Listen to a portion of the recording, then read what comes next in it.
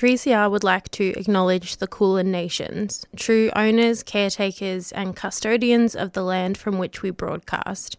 3CR pays respect to elders past and present of the Kulin Nation. We recognise their unceded sovereignty.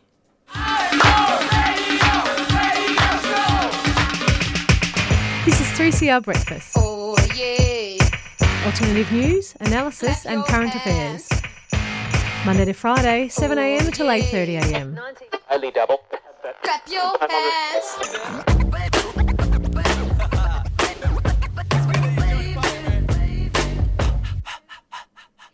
Good morning, everyone, and welcome to 3CR Tuesday Breakfast.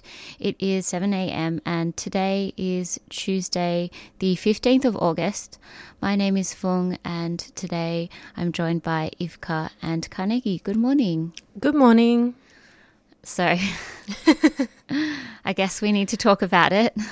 We do. The big ticket item at the moment, what everyone is talking about. Yes. The game against France. Yes. Where were you? What was your reaction? How were you feeling during the longest penalty shootout of all time?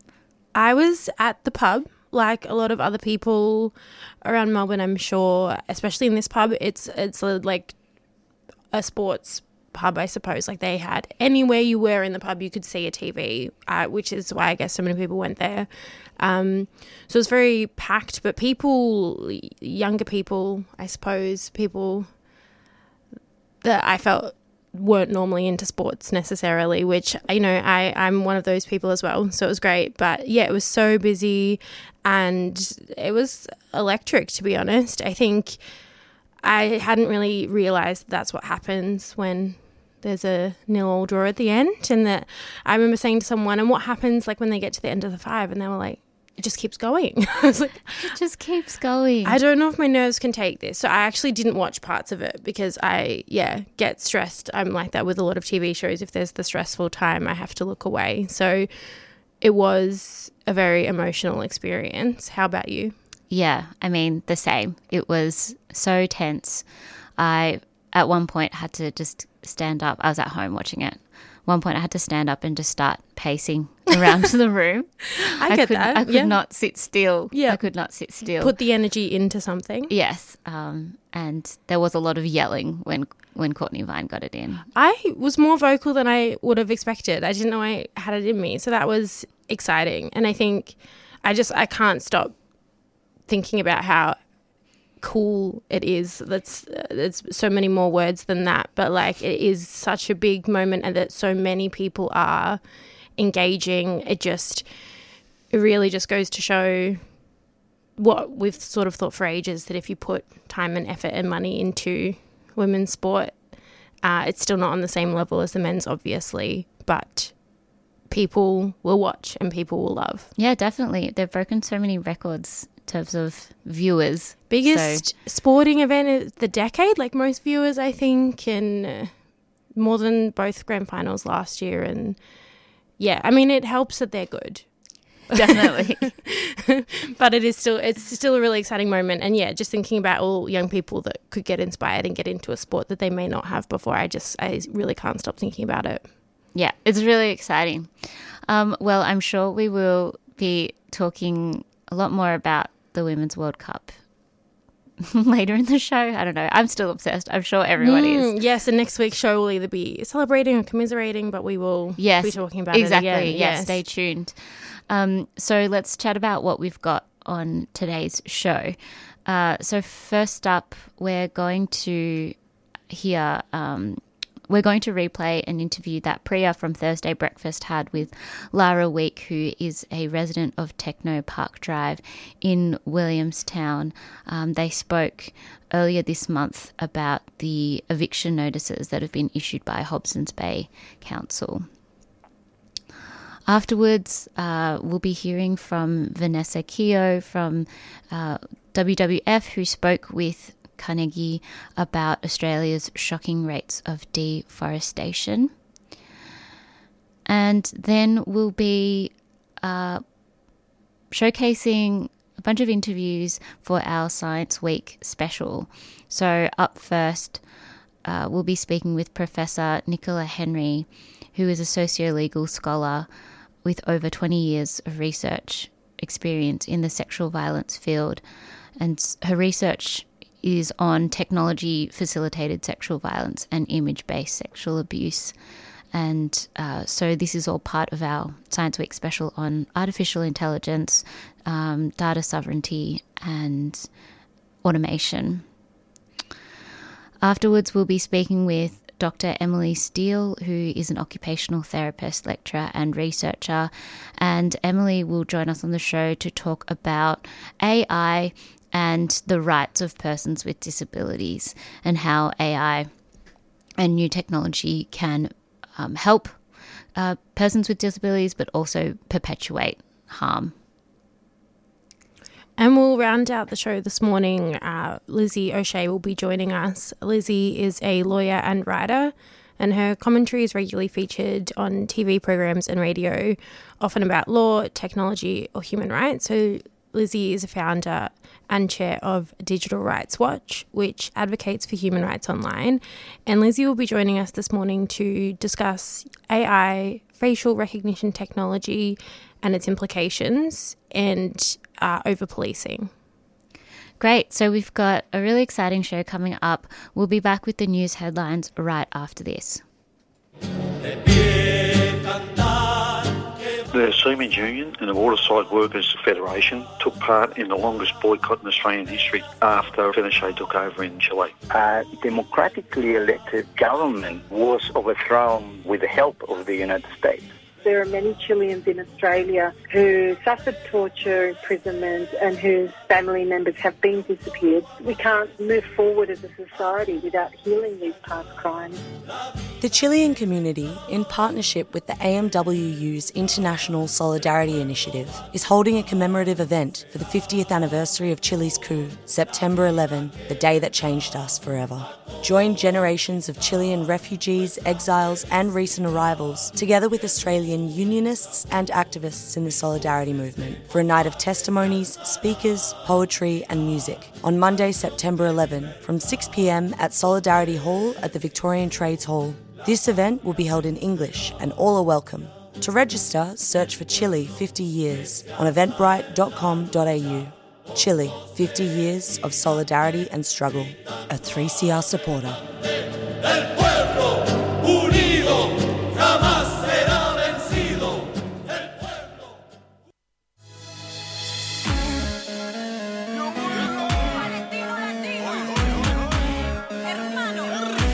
Keffiyehs are Palestinian scarves, and they're a symbol of support for justice for the Palestinian people.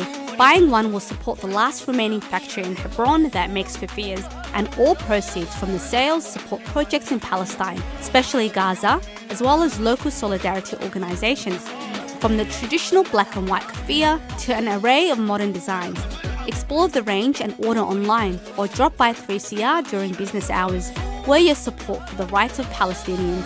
Go to keffiyehs.org.au, that's KUFIYAS.org.au, a 3CR supporter.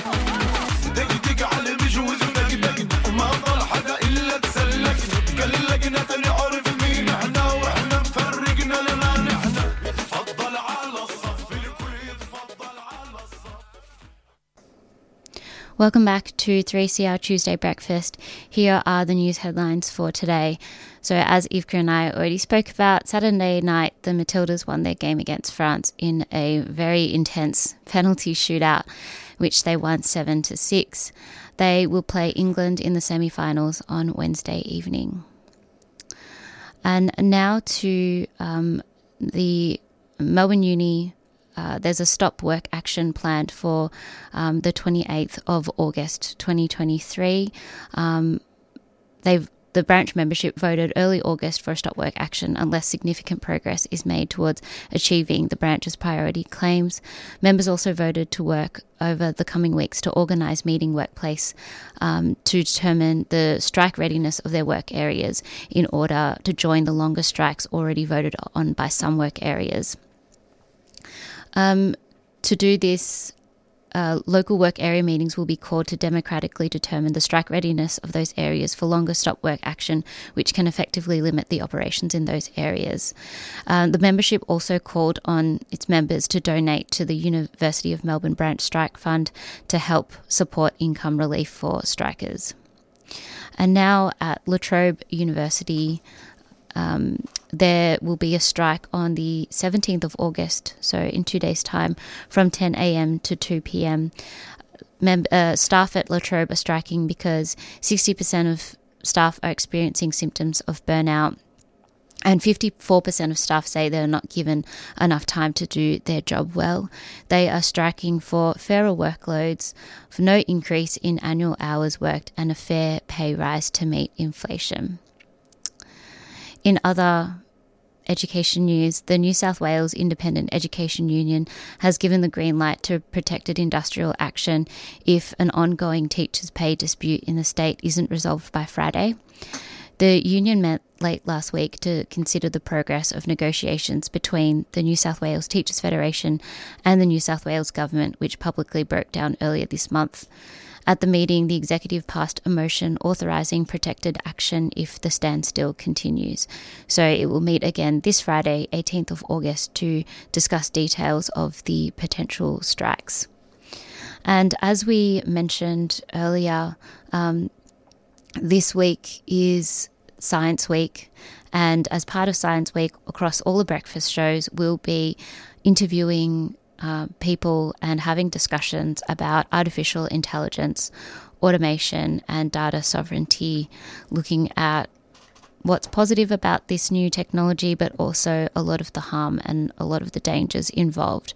So just another reminder that today, on Tuesday Breakfast, we'll be speaking with Professor Nicola Henry, looking into tech-facilitated sexual violence and image-based sexual abuse.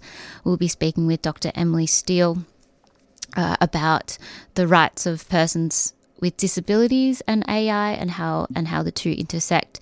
And finally, we'll be speaking with Lizzie O'Shea about facial recognition technology and over-policing, as well as the future of automation within the context of robo-debt. So make sure you stay tuned to all the breakfast shows this week, as we'll be covering a lot across this area, which should be a really interesting week of content. Okay, we're going to go to our first track for this morning.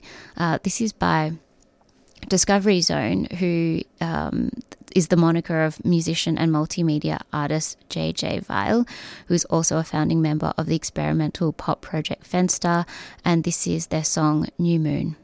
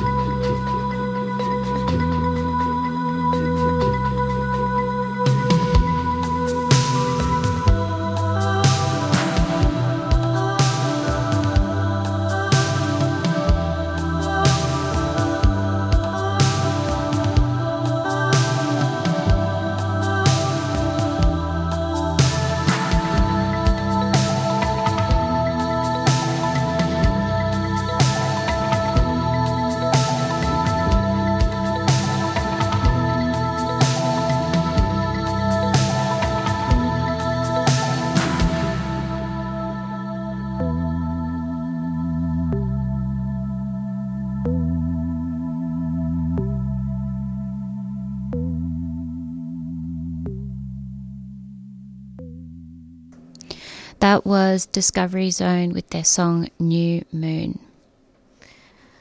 Lara Wick, a resident of Techno Park Drive in Williamstown, joined Priya on Thursday breakfast with an update about the campaign by Techno Park residents to stay in their homes in the wake of eviction notices issued by Hobsons Bay Council, which decided to enforce the area's long-standing industrial zoning in May of this year, despite it being used for residential accommodation since the post-World War II era. Here is that conversation. Lara, thanks for speaking with us. Thanks, Priya.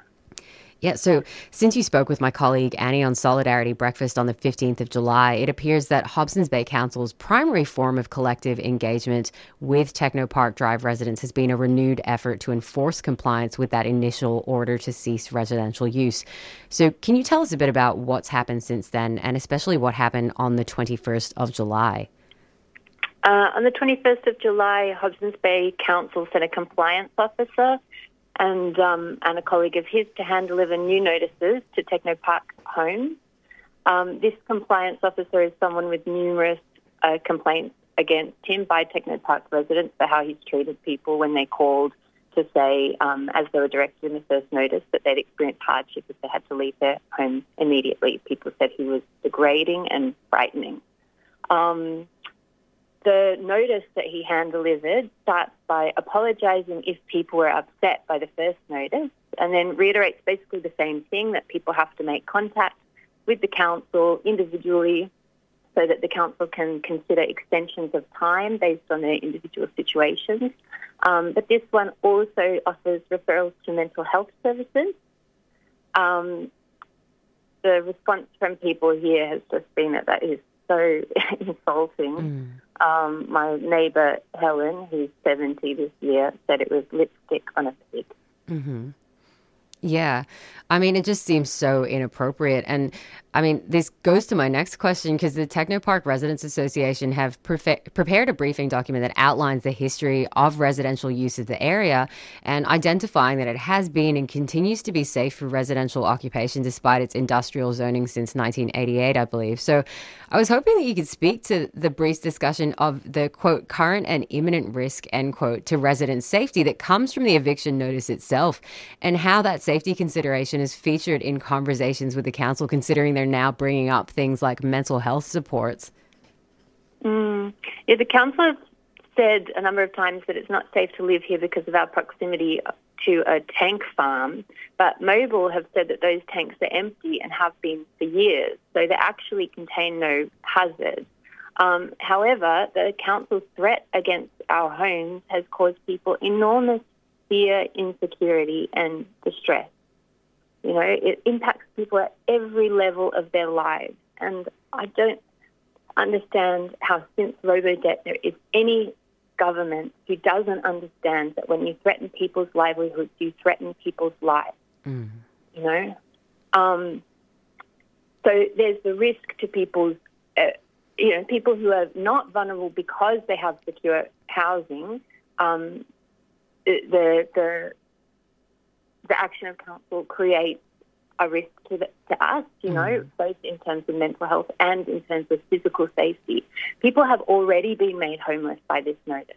The letter said you must cease residential use immediately or face legal action. There are landlords and real estate agents who took the council at their word and did exactly as they were instructed by Hobsons Bay Council in the notice, and they kicked their tenants out that day.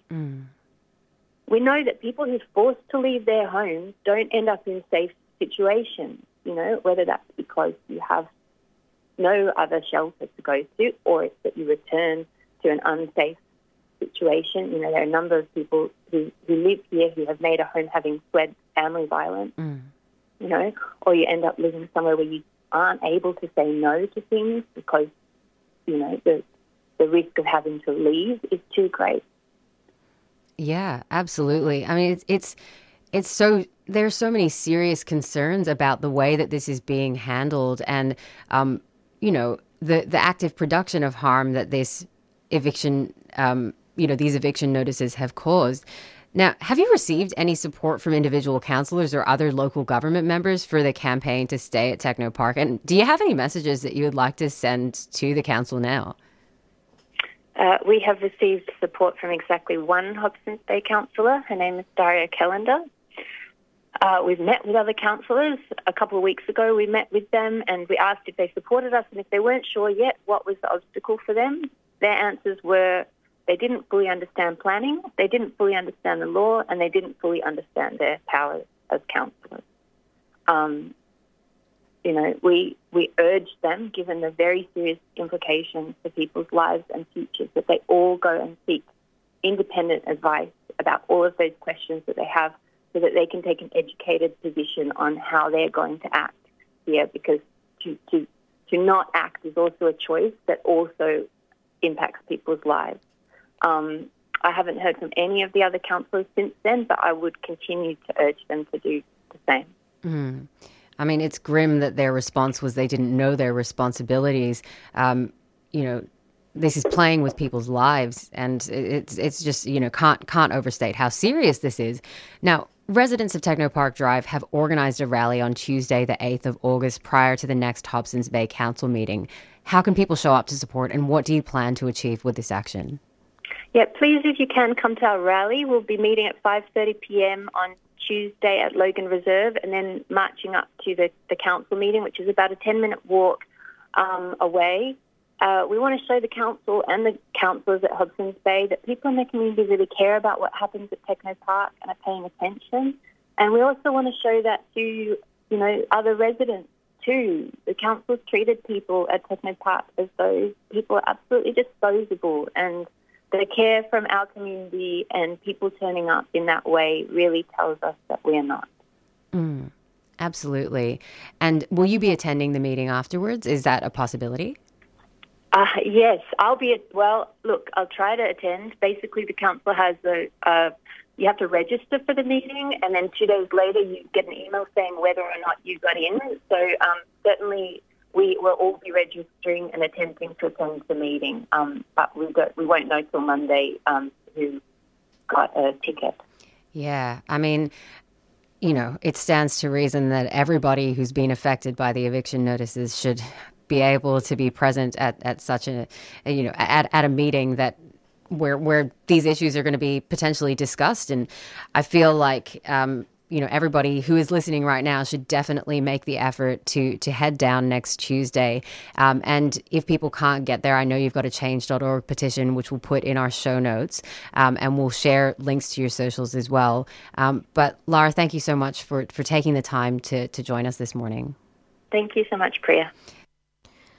That was Lara Week, resident of Techno Park Drive in Williamstown, talking to Priya about their campaign to stay in their homes in the face of eviction notices by the council.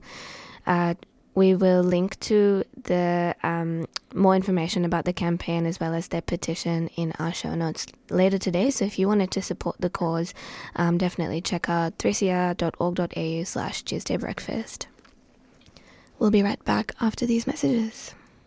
Serrated tussock is a noxious weed that has impacted our farmlands and environment across Victoria. Similar in appearance to many native tussock grasses, serrated tussock may go unnoticed in both pastures and native grasslands for many years. Victorian Serrated Tussock Working Party has assisted hundreds of landholders to control this noxious weed, and they can assist you by offering a wide range of information and management options for controlling this weed of national significance. Visit serratedtussock.com for more information.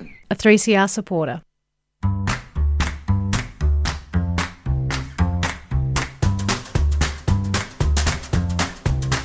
"3CR needs members to survive. By becoming a subscriber, you're helping us to remain fiercely independent and free of commercials and corporate influence." Are you a paid-up subscriber? It's just $40 concession, $80 waged, $150 for a band or organisation, and $300 solidarity. Great value for 24/7 community-owned and community-controlled media. Please become a subscriber member today. Call the station on 03 9419 8377 or sign up online at 3cr.org.au/subscribe.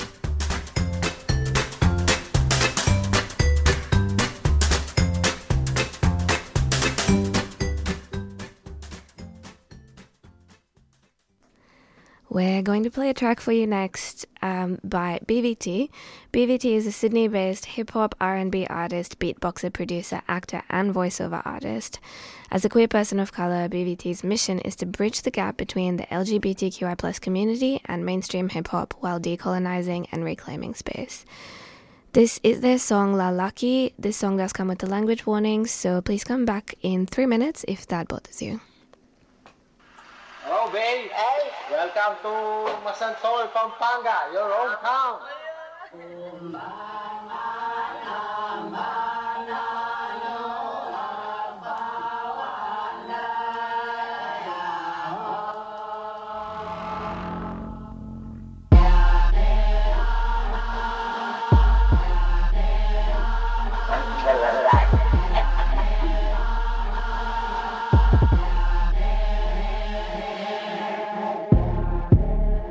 I'm so lalaki. I'm feeling so lalaki. Bitch, I am lalaki. So bad onto lalaki. Tomboy, bakla, this flow so mataba. You wanna stop me, but bitch, I am lalaki. Tomboy, bakla, this flow so mataba. You wanna stop me, but bitch, I am lalaki. Fue putang ina.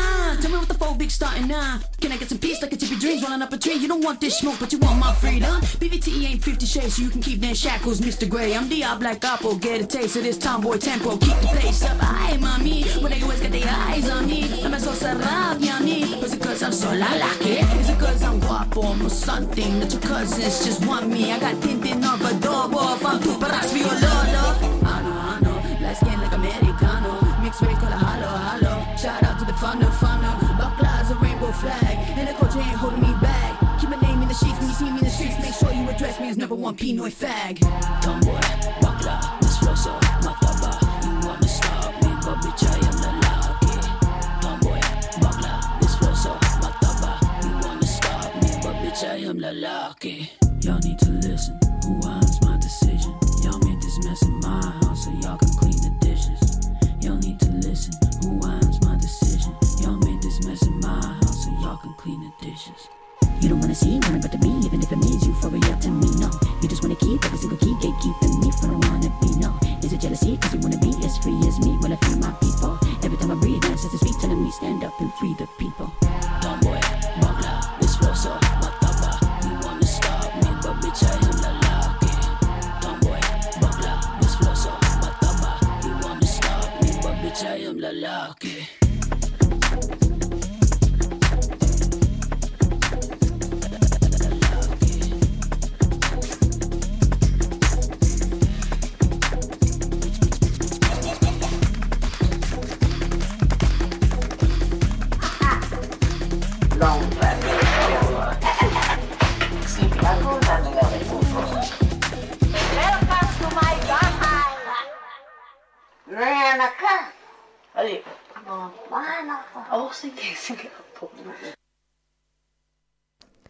That was LALAKI by BVT. Professor Nicola Henry is a socio-legal scholar with over 20 years research experience in the sexual violence field. Her research on technology facilitated sexual violence and image-based sexual abuse, colloquially known as revenge porn, has had a significant impact on law, policy, and working on and educational reform, including legislative change in multiple Australian jurisdictions. Nicola is currently working on an ARC Future Fellowship on digital platforms and image-based sexual abuse, and is the lead researcher behind the creation of Umibot, an AI chatbot that helps people report incidents of image-based abuse and find support. Welcome to 3CR Breakfast, Nicola.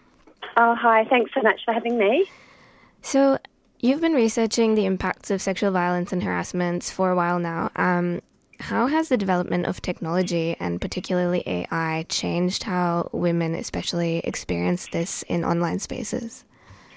So artificial intelligence, as you know, is developing at a rapid speed. So ChatGPT is, of course, a good example of where we're at with AI, as is the phenomenon of deepfakes. So you might have heard that term. It refers to the creation of highly realistic fake videos where people's faces are stitched onto other people's bodies. So the technology is rapidly developing, and we've always had that with technology, of course. And with that comes some exciting and wonderful innovations, but on the flip side, there are many concerning outcomes. Deepfakes and AI-generated porn, for instance, can be weaponised and used for malicious purposes, including financial fraud, disinformation, dissemination, and also sex extortion.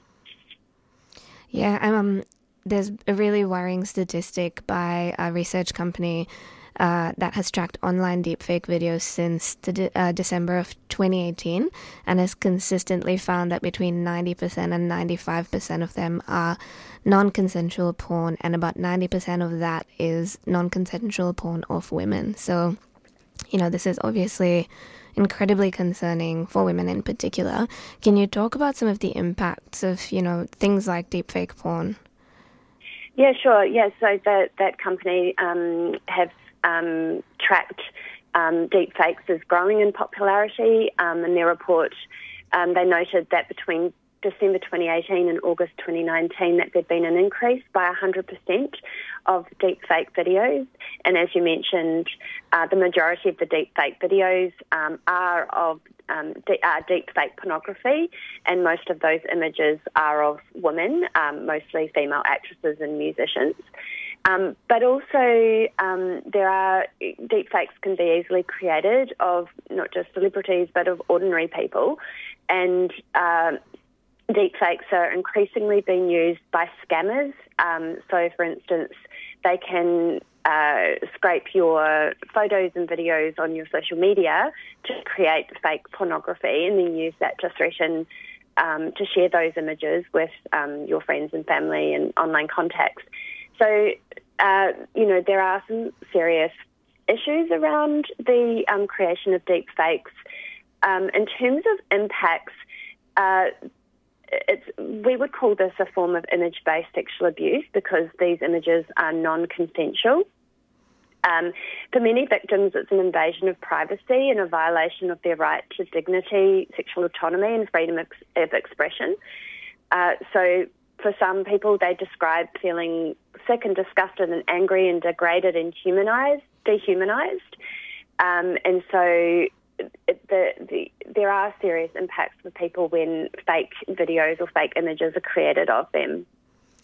Yeah, and I think one of the main issues here is that of consent. Similar to the violence that women experience in the physical world, in online spaces, this is a way to kind of remove consent and, dehumanize a woman without her own consent. I think that's, one of the main issues of this situation.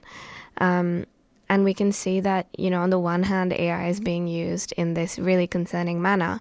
But on the other hand, research that you've led has led to the creation of an AI bot that actually helps people experiencing online harassment. Can you tell us a bit about Umibot and how that came into being? Yeah, sure. So I had been involved in an Australian Research Council discovery project a few years ago, and we did semi-structured interviews with 75 victim survivors of image-based abuse in Australia, New Zealand and the UK. And one of the key findings of that study was that while victim survivors were quite diverse in terms of the nature of their experiences and the impacts of the abuse, there were some strikingly common experiences for victim survivors of image-based abuse. So those experiences included that many people didn't know that what had happened to them was a wrong or a criminal offence. They didn't know that they could do anything about it. They didn't know where to go for help. They felt often overwhelmed by the information that they could or they couldn't find online. They often experienced judgment and blame from others. Many people didn't want to talk about their experiences with another person, and yet for nearly every single person that we spoke to, they all wanted the issue to go away, or they wanted the content to be taken down, removed or deleted. They wanted some kind of help to get them through this experience. So I came up with the idea of a trauma-informed, victim-centric and research-based chatbot that could be a potential solution to some of the issues that victim survivors had told me about in the interviews that I conducted a few years ago. So Umibot is an informational tool, so it's not a tool that someone can use to report an experience of image-based abuse. It's really to get information about what the next steps are, what the options are for reporting, for instance, reporting to the e-Safety Commissioner, reporting to a digital platform, or reporting to the police. But it also is a tool that people can use to find out where to go for help. So, which kind of services are available to get help for the experience that they've had. And also it's an informational tool for people to find out about what the laws are in Australia in relation to image-based abuse. So really it's a stepping stone for people who might not be ready to speak to another human person about their experiences, but it's not a substitute for professional support or assistance. Absolutely, and I think that, it's a really great first step for people who are looking for information, people who might not want to, divulge their identity, but who just kind of want to know the first steps in the process. Is something like Umibot able to learn empathy? Umi doesn't learn from the users, and the reason we did it that way is because some chatbots have been known where they learn from the interactions that they have with users using AI and machine learning. They learn terrible things. So if you have someone going in and teaching the bot to be racist or sexist, then obviously that can have extremely serious consequences for people who are using this tool. So we've got very careful training around the chatbot. We only teach Umi only learns what we teach. So we have about 500 pages of content that we have written and we have fed into the chatbot. So when someone asks a question in the chatbot or they press one of the buttons, so for instance, if they were to type in, what is image-based abuse? The response that they will receive is something that we have crafted, so not something that the machine learns itself. And we've, as I said, done that very carefully to ensure safety and security and, the appropriateness of those responses. And so through the 500 pages of content that we've created for the chatbot, we've very carefully crafted that to be empathetic and trauma-informed. So, for instance, if someone was to type into the chatbot, I want to harm myself, we have crafted a very carefully worded response to empathise with the person about their feelings of, let's say, suicidal ideation or feelings of wanting to harm themselves. And then we have a lot of information about where to go for help. And that's really important also for people who disclose sexual violence or domestic violence to the chatbot. We've made sure that people who do disclose those experiences have a trauma-informed, empathetic response so that they feel supported and they know what their next steps are if they wish to pursue those steps. That sounds really great. Have you had any feedback from users about what Umibot is like to use? We have had some feedback. We have a feedback form on the chatbot, so a user can fill that out, and we've had some really positive experiences so far.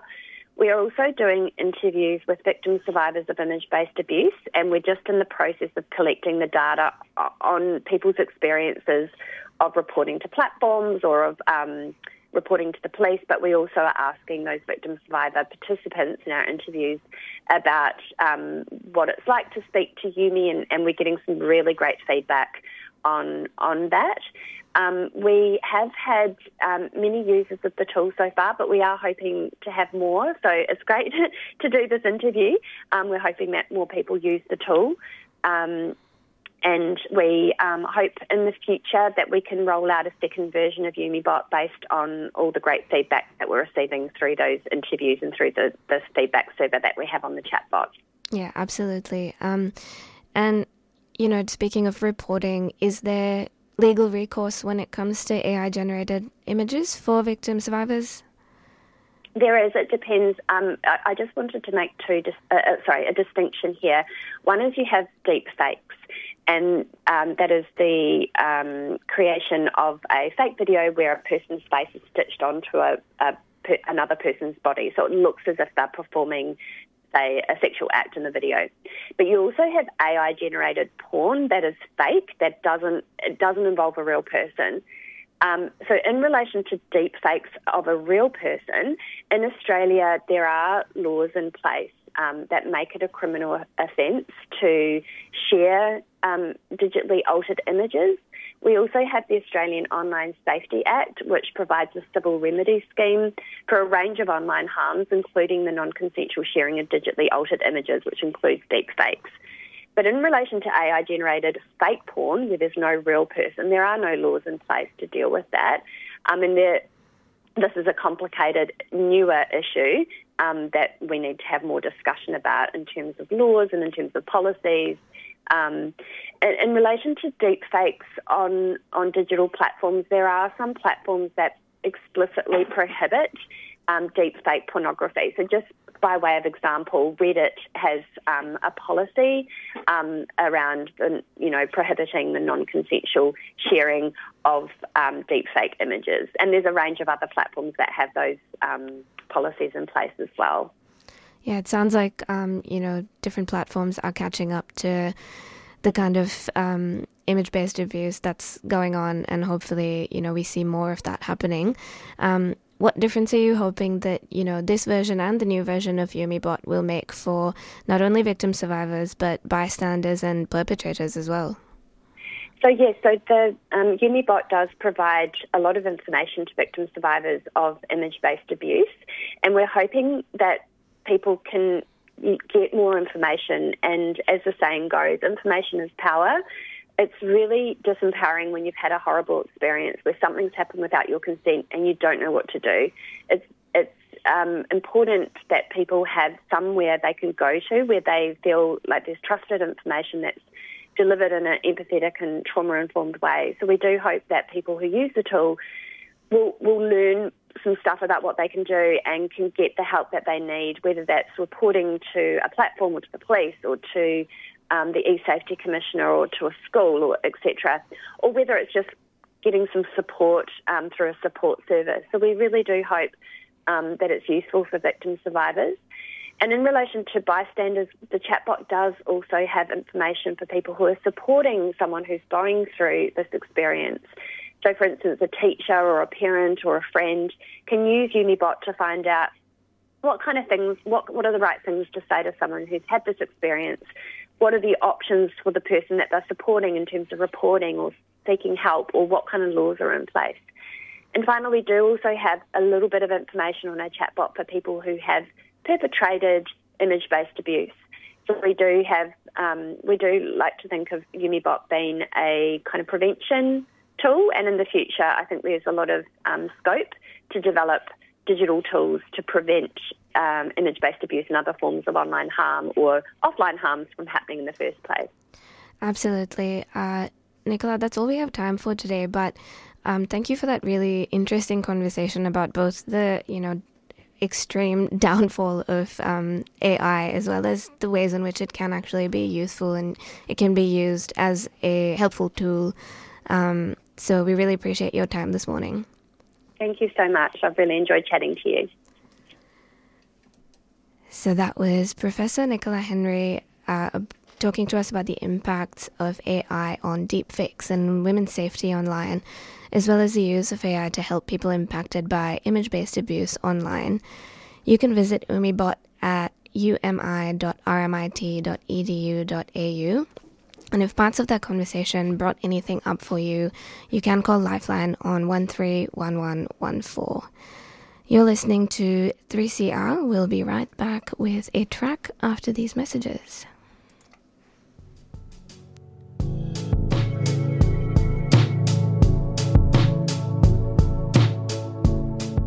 "3CR is a community radio licence holder. What you hear on community radio is governed by the Community Radio Codes of Practice. The Codes of Practice cover matters relating to program content, including local content, news, current affairs, Australian music content, programs for children, and the responsibilities associated with broadcasting by and for the community. They also cover aspects such as community access and participation in how 3CR operates. Copies of the codes are available from our website. Go to 3cr.org.au/who-we-are.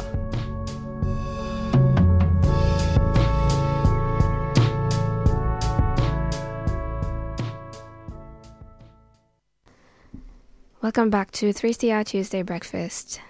We're going to play you a track now. This is Gretta Ray's latest release, Don't Date the Teenager.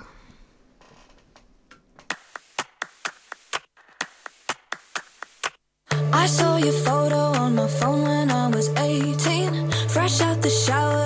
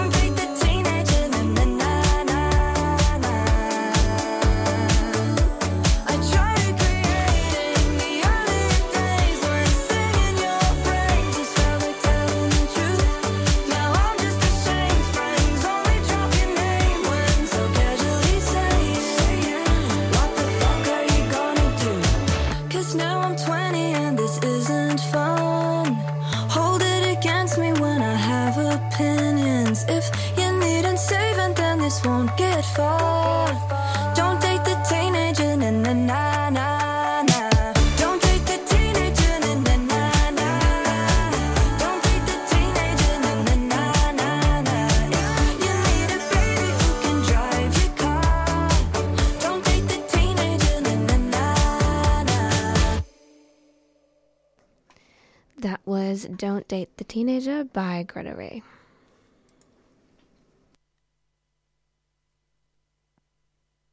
Vanessa Keogh is a conservation scientist with a focus on ending deforestation in Australia. Vanessa is joining us on the show this morning to talk about the development of WWF Australia's first Trees Scorecard, which has revealed Australia has the highest rates of deforestation in the developed world. Welcome to Tuesday Breakfast, Vanessa. Thanks for having me. So can we start by just talking about this scorecard and how states and territories were assessed? What was taken into consideration?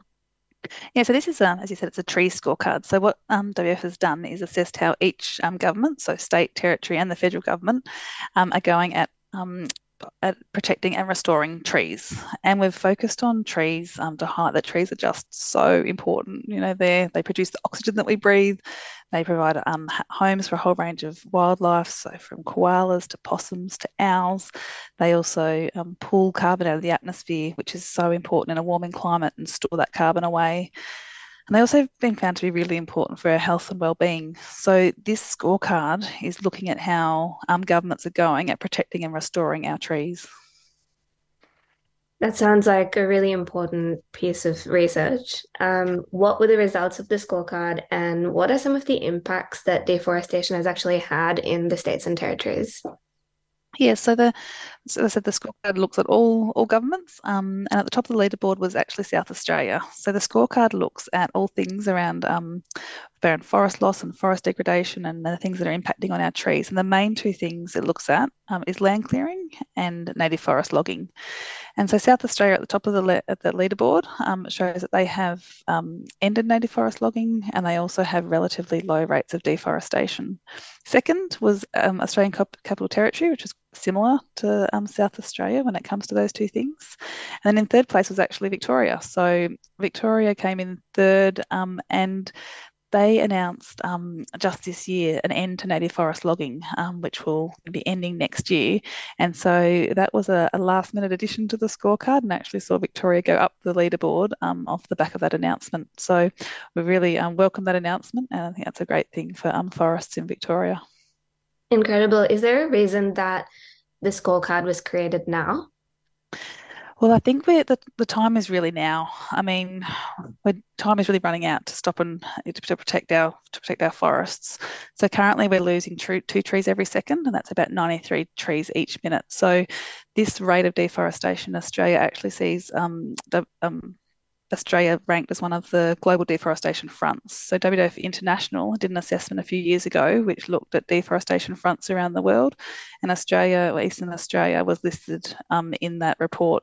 So they're one of only 24 countries in that report, and it shows that Australia is up there with nations like Congo, Indonesia, and we're the only developed nation on that list. So it shows that we still have a bit of work to do when it comes to ending deforestation in Australia.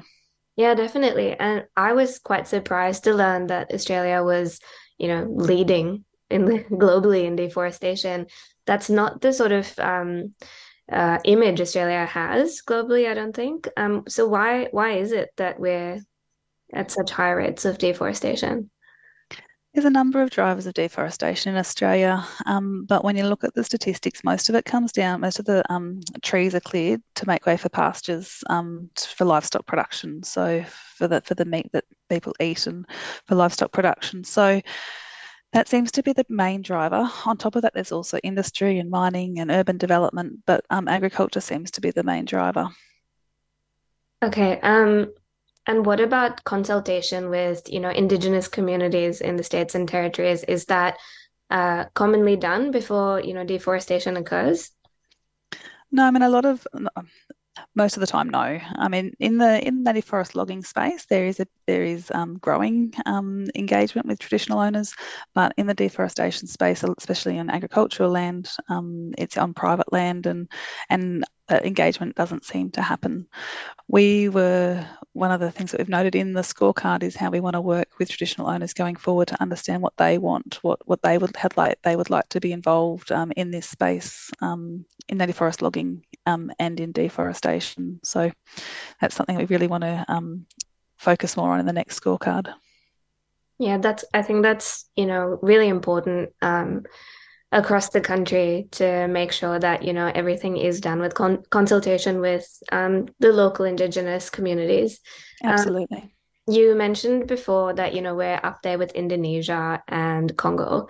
Can you give us a bit of, for listeners who might not know, a bit of a comparison, what's going on there versus what's going on here?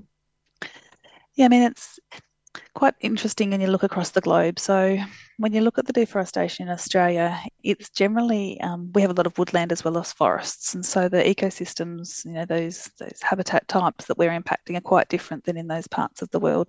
A lot of those systems are a tropical rainforest that's getting impacted and has impacts on, obviously on carbon and on habitat and on people's livelihoods. So it's quite different.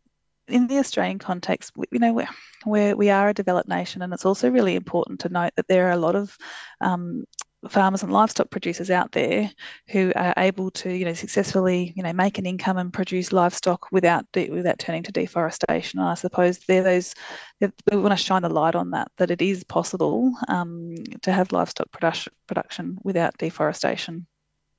Yeah, definitely. How can listeners help make a difference, and what are some things that WWF Australia is doing to put an end to this level of deforestation?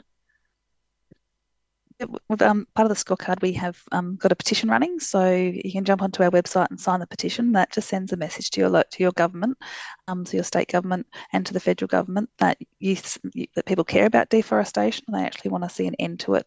That deforestation petition pulls out the findings of the scorecard and says this is what each government must do to end deforestation and native forest logging in that state. The other thing people can really do is look at their retailers. So look at their retailers that sell timber or that sell meat or other things that can be linked to deforestation, and actually ask their retailer, what are they doing about making sure that they're not adding to this deforestation in Australia? I think that's really key. And even simple things like making sure the paper you buy is FSC paper, or there's a whole range of things that consumers can do that really can drive this change. I think with the consumer demand for deforestation-free products, I think that will really help turn the tables in Australia.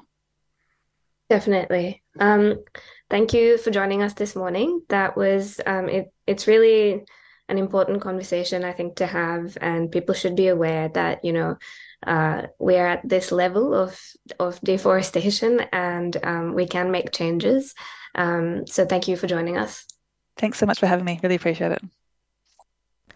So that was a conversation I had with Vanessa Keogh from WWF Australia about the really shocking rates of deforestation here in Australia. We're going to a track next. Purity Ring is a Canadian electronic pop band from Edmonton, Alberta, Canada, formed in 2010, and this track is from their 2012 album Shrines. It's called Fine Shrine.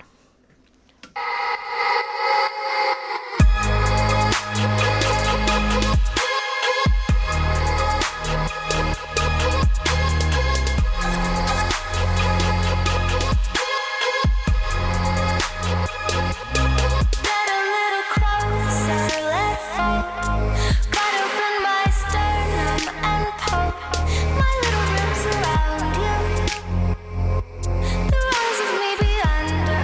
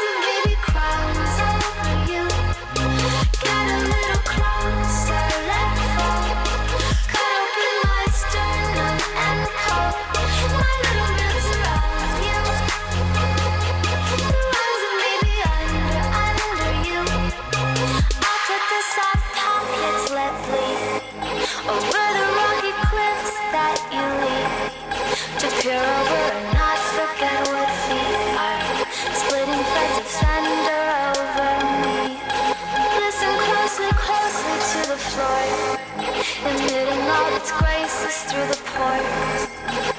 You make a fine shrine in me. You build a fine shrine in me.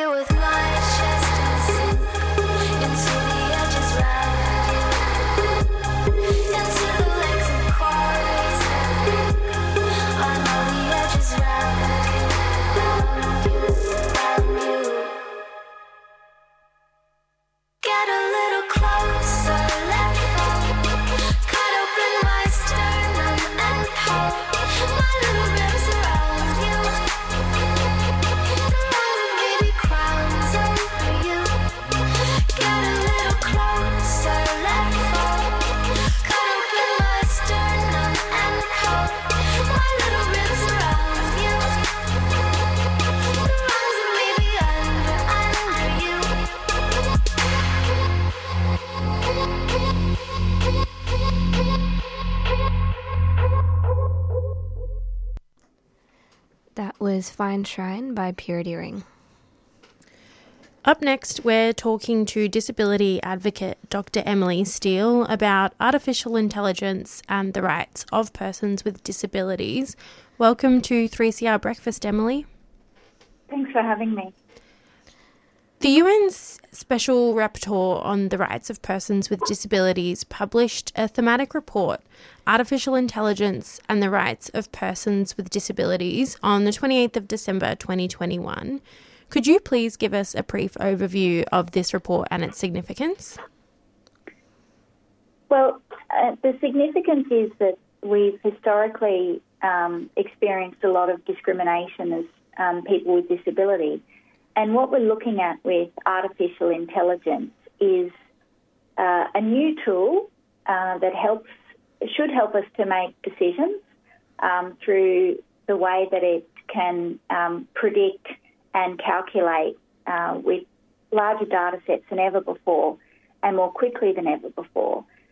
But the risks are that where there is bias in algorithms used by artificial intelligence, it could discriminate against people with disability or against older people, which is, in a sense, just repeating what's happened in the past rather than learning from that to make a fairer world.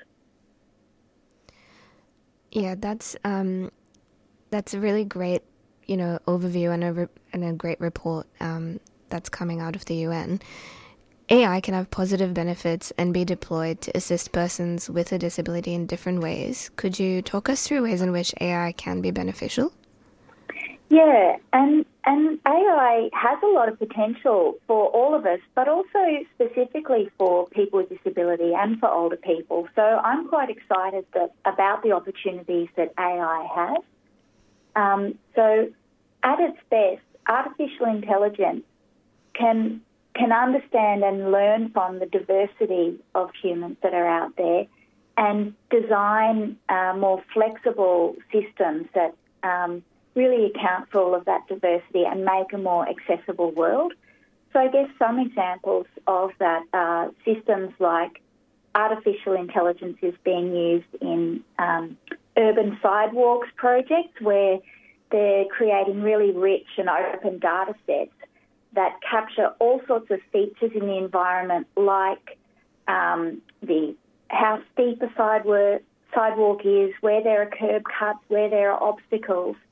So not only can individuals plan their routes to get around the places that they live and visit, but also the people making public policy decisions can more efficiently and fairly allocate resources to give us better sidewalks so that everyone can get around more easily. And another example is there's a project, Euphonia, and they're collecting really diverse and atypical speech patterns from people. And so what that means is that anyone who's using voice interaction with artificial intelligence is less likely to be excluded just because their speech patterns might not fit into a typical speech pattern that happens when you only sample a less diverse population. It's great to hear about the positives that AI can bring to people. And you did touch on this earlier, but we're curious about the concerns that AI can or may replicate and encode historic discrimination against disabled people. Would you mind telling our listeners a bit more about this?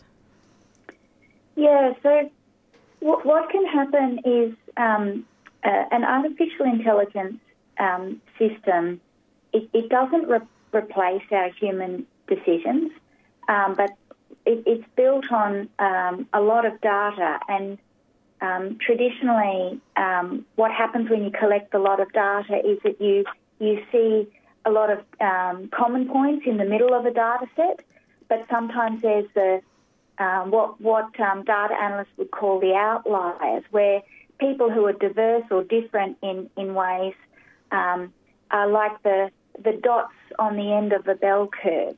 And what some people do is actually dismiss or remove those outliers, whereas actually it's the outliers in our society who make the world really interesting. So what the most advanced people working in artificial intelligence are doing is actually working with the outliers and really curating the data sets to make sure that we get the most diverse people in those data sets and design for them to have really flexible systems.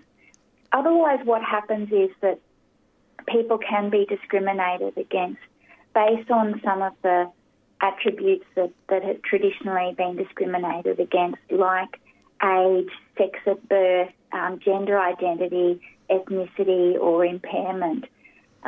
So what we need to understand is that artificial intelligence is just a tool for us, and we need to try and have a level of transparency so that we can make better decisions with the artificial intelligence that are also fair decisions. That's really great that, there is the possibility of being really intentional about avoiding historic discrimination. Are there any other ways in which AI can be harmful towards people with disabilities that primarily concern you? I think one of the biggest challenges for all of us is that we often don't know when we're interacting with AI, and we don't necessarily know how what's happening in the background of artificial intelligence for it to then maybe present the options to us, which could be things like route finding if you're walking or driving or riding a bike, or it could be things like making a decision, an important financial decision or family decision, or it could be used in things like diagnostics for diagnosing health conditions or providing legal advice. So the challenge for us is that we need to have a sense of when and where artificial intelligence is being used and what kind of machine learning it's being trained on, because there are different kinds that have different levels of control by humans. And then I guess still what a lot of older people and people with disability, like anyone else, want is the ability to make decisions for themselves and be informed, but also have the opportunity to check where that information is coming from and whether it can be relied on. I think you make a really great point there in that people are often quick to assume that technology is helpful and neutral and making the most, correct in inverted commas decision. And so we do need to remember that it is moving very quickly and there are people and organisations behind the creation of this technology. And so we're not, it's not this all-knowing thing, unfortunately. In their submission to the Special Rapporteur on the rights of persons with disabilities, the Caston Centre for Human Rights Law set out several recommendations regarding the design, development and use of AI in accordance with international law on the rights of persons with disabilities. These recommendations included the development of AI that is inclusive and accessible to persons with disabilities, and also looking into existing AI and ensuring that these technologies are appropriately adapted to accommodate the needs of persons with disabilities. So, to wrap up this conversation this morning, what would you like to see from states and private bodies when it comes to AI and the rights of persons with disabilities? Well, the saying in the disability community goes, nothing without us. So, and that's moved on from being nothing about us without us. But recognising that disability is so prevalent in our society, that so many people experience disability at some point in their lives. So what we need to make sure is that we have the most diverse groups of people involved in developing, curating and maintaining our artificial intelligence systems, so that we have the diversity feeding into it and scrutinising it at every stage. And that's called co-design, and that's a really important part of universal design. So we need to really always be thinking about who is involved, both in the decision-making, in the data sets, and it will be challenging because particularly for the people who are the most extreme outliers, have the most unique needs, the challenge there is we want their data, we want them to be part of the data set, but that brings with it issues of privacy. So regulation in this space will always be really tricky, and the regulation always comes after the technology developments. But the more that we see people with disability and other diverse groups represented and actively involved in all stages, the more likely it is that we will have fair systems that have a level of transparency that means that we can hopefully find them really useful and beneficial and take the world to a more inclusive space. I think that's a great note to finish on as well. I'm quite familiar with the phrase "nothing about us without us," but that's such a great point that it's beyond that. It is just nothing without us, and that goes for so many underrepresented communities that we can only move forward and kind of have things that work for everyone when people are included in conversations from the get-go. So thank you so much for joining us on the show this morning, Emily, to talk about this topic. Thanks very much.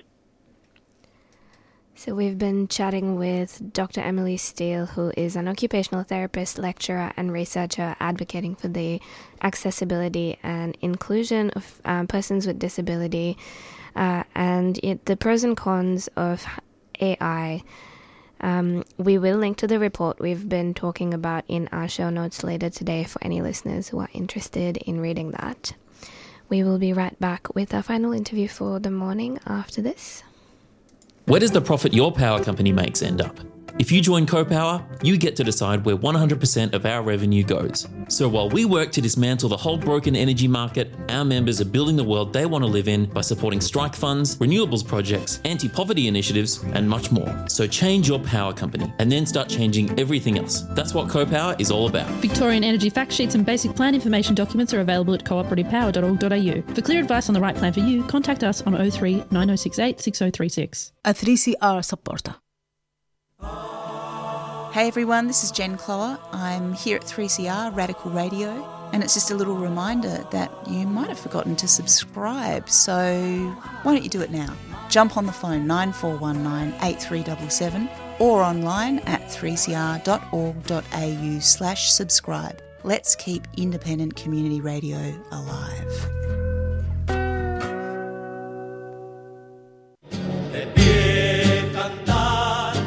The Seamen's Union and the Waterside Workers Federation took part in the longest boycott in Australian history after Pinochet took over in Chile. A democratically elected government was overthrown with the help of the United States.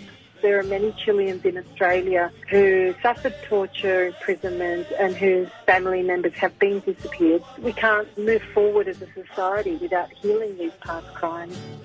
The Chilean community, in partnership with the AMWU's International Solidarity Initiative, is holding a commemorative event for the 50th anniversary of Chile's coup, September 11, the day that changed us forever. Join generations of Chilean refugees, exiles and recent arrivals, together with Australian unionists and activists in the Solidarity movement, for a night of testimonies, speakers, poetry and music on Monday, September 11, from 6 p.m. at Solidarity Hall at the Victorian Trades Hall. This event will be held in English and all are welcome. To register, search for Chile 50 Years on eventbrite.com.au. Chile, 50 years of solidarity and struggle. A 3CR supporter.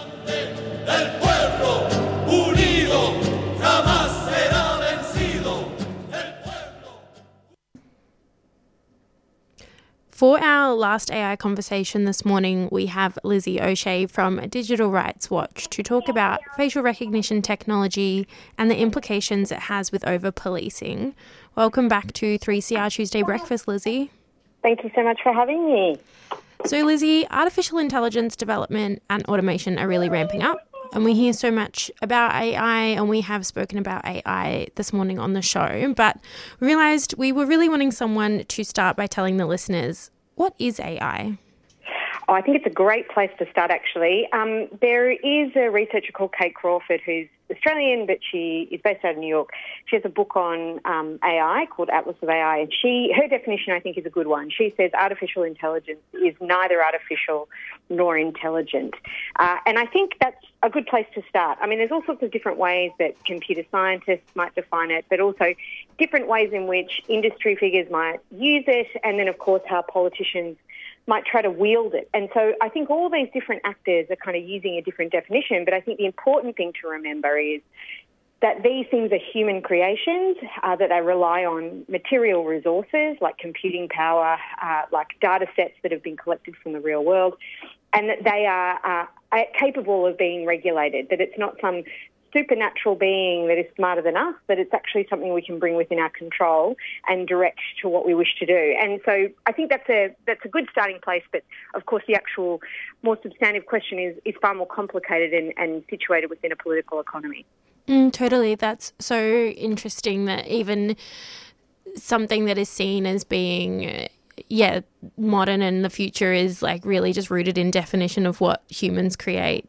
On that note, actually, in a 2021 webinar titled Artificial Intelligence, Can Australia Chart a Different Course on AI? You pointed out that technology is often treated as a neutral or better version of human decision making. Can you talk a bit about why this is a pitfall?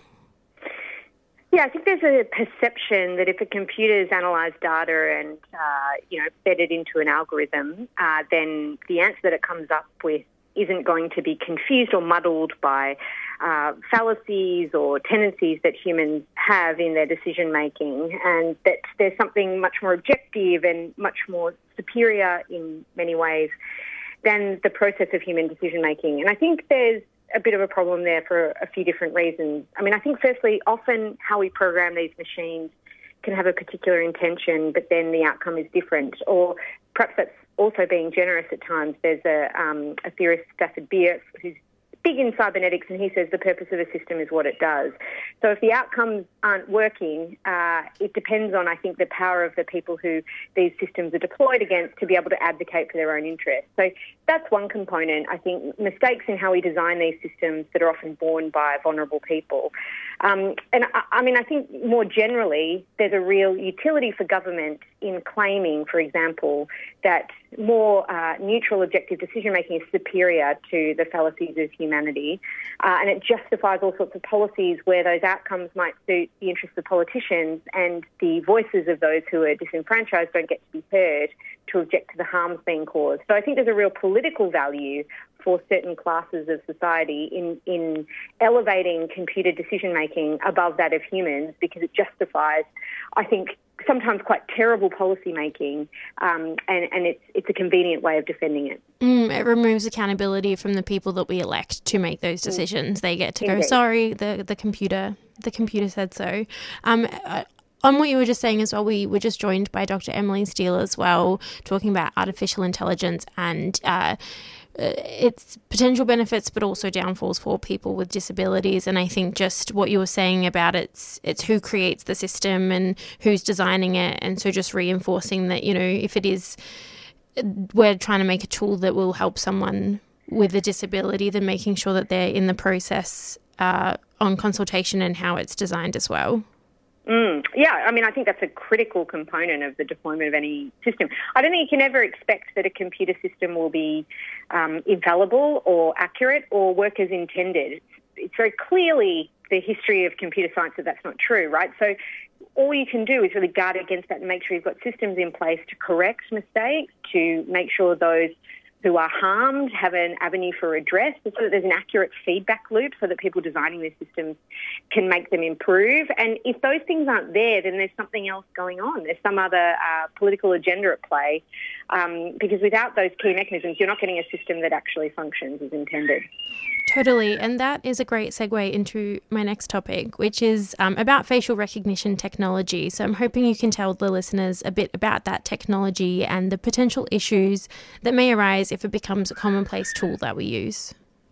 Yeah, so facial recognition technology is obviously a field of huge investment by industry and government, I think, is in part subsidising that. There's a lot of questions about its accuracy at this stage. And there's real questions as to whether the accuracy can ever get to a point of comfort for many people, because faces are inherently quite unique. So there's a question around that. But obviously there's some companies, at least, who claim to have high-quality facial recognition systems. And there's different kinds, like there's being able to identify a one-to-one. So when you unlock your phone, that's like using a fingerprint or a passcode. It's a one-to-one relationship. There's one-to-many, so identifying someone in a crowd, being able to distinguish an individual within many. And then, of course, there's things like emotional reading, whether somebody's happy or sad by using facial recognition technology.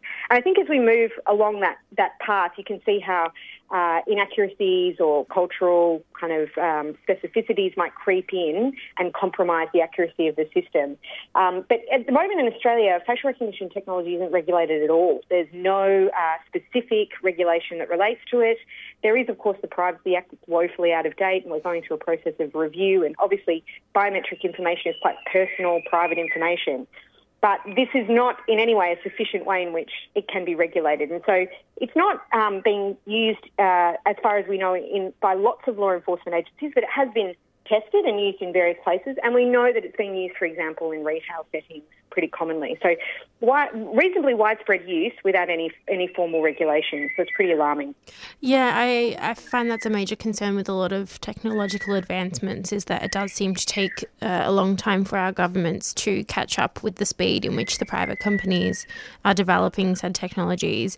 And often the regulations are being put in way too late when terrible outcomes have already arisen. We did just touch on it there a little bit with facial recognition and its use in law enforcement, and if there would be the potential for over-policing. What does that, I guess, mean, and what would the impacts of that be? Well, I think what we've seen in places like the United States is that it accentuates the experience of those who are already over-policed. So you can imagine how that might work. If mugshots are used to train a facial recognition system, that means that those people who've already appeared in the system are more likely to be recognised again. There's all sorts of other ways in which there can be overreach. I mean, there's a really appalling example in the US that Georgetown University found, where there was some CCTV of an offence being committed in New York City, and the police put the image through a facial recognition database the FBI has, couldn't find a match. The police thought the offender looked like Woody Harrelson, so they put an image of Woody Harrelson into the system, found a match, and then went and arrested that person. And you can see how ridiculous that kind of policing is, and how potentially fallible and mistaken. But also some poor person who's probably not got access to significant resources is now facing an arrest and a possible charge arising from a pretty contemptible process, probably has no knowledge of that process, and then has to defend themselves. And I think this kind of shortcuts that are likely to be taken by law enforcement have real consequences for everyday people. But, this is something that allows crime stats to be publicised, to be heralded as a new age of addressing crime that suits politicians, police, law enforcement pretty well. And so it does, I think, reinforce a political agenda and result in, increasing and exacerbation of over-policing as it already exists in our society. That example you provided sounds like a Black Mirror episode to me, or some sort of horrible satirical take, but unfortunately it is true. And yeah, again, it's just removing, I guess, accountability and speeding up processes for people that just want to be able to report that, yeah, crime stats are down and that they're, doing their job, again, in inverted commas, and not thinking about... mind if crime stats are up because it justifies their job. So, there's a bit of a contradiction there, I think. But, yeah, that's completely... Totally. So automated decision-making is also becoming more and more prevalent. A controversial, documented example of this is the Robodebt scheme. Robodebt isn't artificial intelligence per se, but can act as a warning as it is a non-human decision-making process. What learnings do you think we should take away from this failed scheme? I think there's a few different things. I think, we've got to improve our system of executive government and ministerial responsibility. These ministers have been found to be behaving unlawfully, essentially, through an extensive royal commission. That's contemptible. So it's a real failure of government. I'm not even sure it's necessarily a failure of technology. There was clearly an intention within the previous government to implement a system of essentially making it life very difficult for welfare recipients because they saw that as a vote winner. They saw it as a way to cut costs of the state. And so they used then technology to assist them in that process. But from the very early days, it was clear that technology was flawed. But that mendacious attitude is really what propelled us along. So I think if politicians have got an agenda, they can often try and use technology to advance it. In this situation, I think there was widespread acceptance there was a problem. Ultimately, quite condemning report that came out of it. I think we do really need to rebuild our systems of executive and government and ministerial responsibility to make sure these things don't happen again. Again, I guess even with AI, it's not necessarily the tool that is the issue. It's how people choose to use it or choose to define it, all of the things that we have touched on this morning. Exactly. Unfortunately, that is all we have time for this morning, but I really appreciate you coming on the show, Lizzie, to talk about AI, facial recognition and over-policing. Thank you so much for having me. Thank you. That was Lizzie O'Shea, lawyer and writer whose commentary is regularly featured on television programs and radio. We've been talking about AI, facial recognition technology, over-policing and the dangers of automation.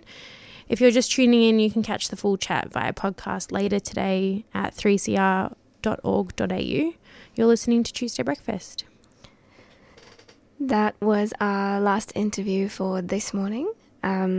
We had a great show today as a part of our Science Week special focusing on AI. We started off with replaying a conversation from Thursday Breakfast that Priya had with Lara Week, a resident of Techno Park Drive in Williamstown, who is campaigning to save their homes in the wake of eviction notices issued by Hobsons Bay Council. We will link to more information on that campaign as well as the petition in our show notes later today if you would like to sign and support the residents. We then spoke with Professor Nicola Henry at 7:30 about how AI is being used to perpetrate violence against women online through the creation of deepfakes and revenge porn, as well as an AI chatbot that Nicola has helped create through her research that aims to help people going through the trauma of having their image used in sexually explicit ways online without their consent. If you're interested in more knowing about Umibot, you can go to umi.rmit.edu.au.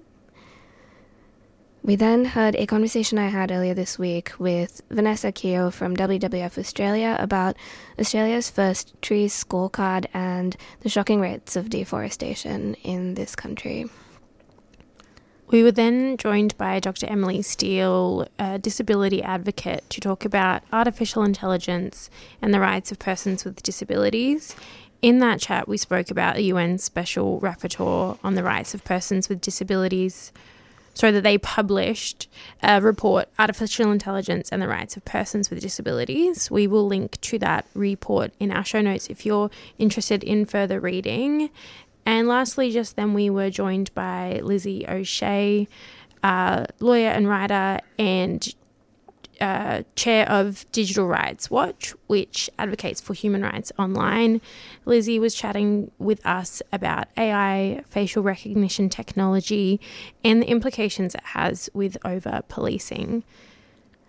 We will have Science Week special interviews on breakfast shows all through the week, so definitely tune in every day at 7 a.m. To hear more about AI, automation, and data sovereignty.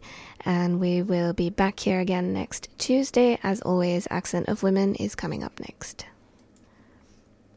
Australia's energy market is broken. Right, but CoPower gives you better energy? Nope, no retailer can control where the electrons they buy off the grid come from. But as a CoPower member, you can vote on where 100% of revenue goes. So instead of corporate profit, your energy bill builds the world you want to be a part of. That's cool. Learn more about the solidarity economy and CoPower today and take the power back.